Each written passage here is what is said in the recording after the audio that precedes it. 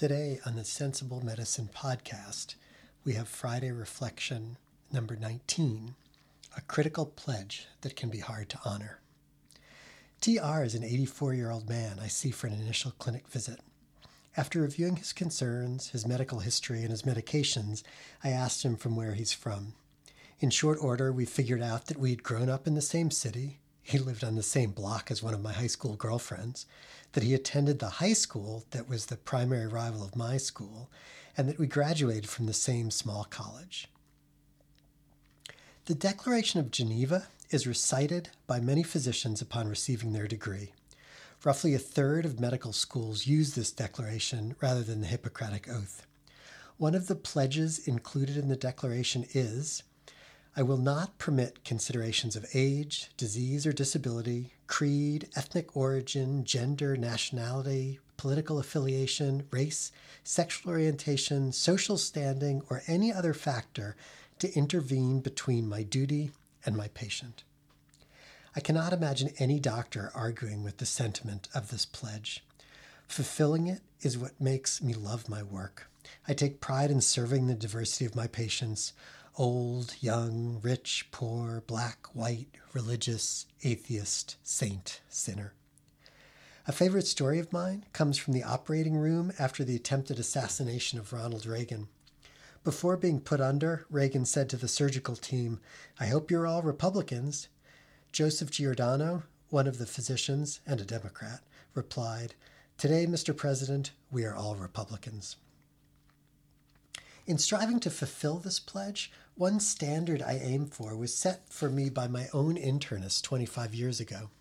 One morning, while in my office, I diagnosed myself with appendicitis. It was not a difficult diagnosis. I've been having abdominal discomfort for a few days. I've been unable to eat my usual 2 hot dogs at a Cubs game on Sunday. And then, at work on Monday morning, I developed a right lower quadrant pain and tenderness. Even though I knew what I needed to do, I called my doctor. His assistant answered the phone, listened to my concern, put me on hold, and within 90 seconds, the doctor was on the phone. He directed me to the emergency room where he met me. A few hours later, and in the minutes between leaving the CT scanner and receiving 25 micrograms of fentanyl. Of the whole experience, my doctor's availability and responsiveness is what I remember most. Most days I feel like I achieve this standard with every patient. My patients have multiple ways to reach me. I answer my messages before I leave every night. I'm willing to provide care well outside the walls of my office. I've diagnosed and treated polymyalgia rheumatica in Paris and rheumatoid arthritis in Moscow. I've managed gout in Mississippi and giardia in Montana. I've consulted with doctors seeing my patients in dozens of states and a handful of foreign countries. I'm certainly not unique in any of this. When I do fall short in the care of my patients, it has nothing to do with who the patient is. Yet, I do not care for all my patients in the same way. TR and I developed a relationship unavailable to most patients. Few people will ever connect with a physician in this way. Sharing a personal history is certainly not necessary to build a productive relationship, but it was remarkable how quickly it changed the tenor of our visit. Our interaction went from a cordial, attentive, business-like interaction that most people would hope for and expect during a visit with a new physician to something more friendly, comfortable, and collegial. Other times, a special connection is based not on a shared history, but on a common present. The members of my community, my neighborhood, my profession, the people I see at faculty meetings, school open houses, and the gym also share a special connection.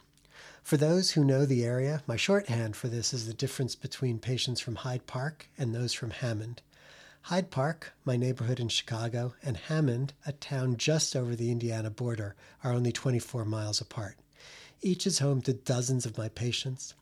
Although I offer the same access to people from both places, the Hyde Parkers are less hesitant to use every means of contact. They reach me by email, my chart, and through my nurse freely. This differential persists despite my recognizing it and understanding that I need to work to provide equitable rather than equal access. Lastly, there are those patients whose relationship with me is shaped not by a common history or a shared present, but by how they treat me. I do not need to like a patient to provide my best care. It would be unacceptable to care for or only provide good care to people I could see being friends with. The challenge of caring for someone who is unpleasant is oddly attractive to me. That said, there are a small number of patients who treat their doctors truly terribly. We have all seen people treat someone they consider an anonymous, low-skilled service worker poorly. I've been treated just as badly. I understand where this behavior comes from. People can feel uncomfortable with and unused to the feelings of helplessness, worry, and fear, and powerlessness that come with being a patient. While some respond to the patient role by regressing or becoming overly agreeable, others become true misanthropes. Even knowing this, I cannot help but be affected. I may delay a call, cut short a conversation, avoid a particularly difficult topic because of how devalued and disrespected I feel. Do any of these differences which are mostly relational ones, affect care, affect the outcomes of my patients? I don't know, but I can see how they might. Perhaps a patient is less likely to open up to a doctor they feel more distance from. Maybe a patient holds back embarrassing but important details from a doctor who is also a colleague. Maybe my delaying a call for a few hours because I just can't handle getting into it with her right now could have negative consequences. I've thought about areas in my practice where these differences might have measurable effects. One is around dementia treatment.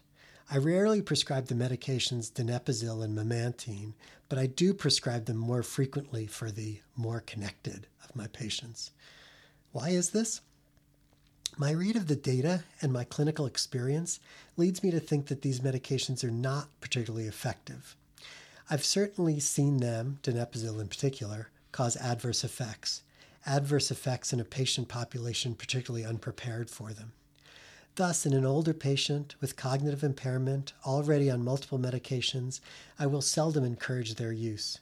However, I also do not resist prescribing them when a particularly empowered, connected family requests them. This might be an example of patients with a more privileged relationship getting what, in my professional opinion, is worse care. I expect there are even more subtle differences I'm unaware of.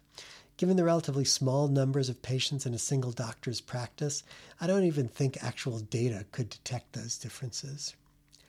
Our pledge to care for everyone equally, without regard to who they are, is core to the practice of medicine.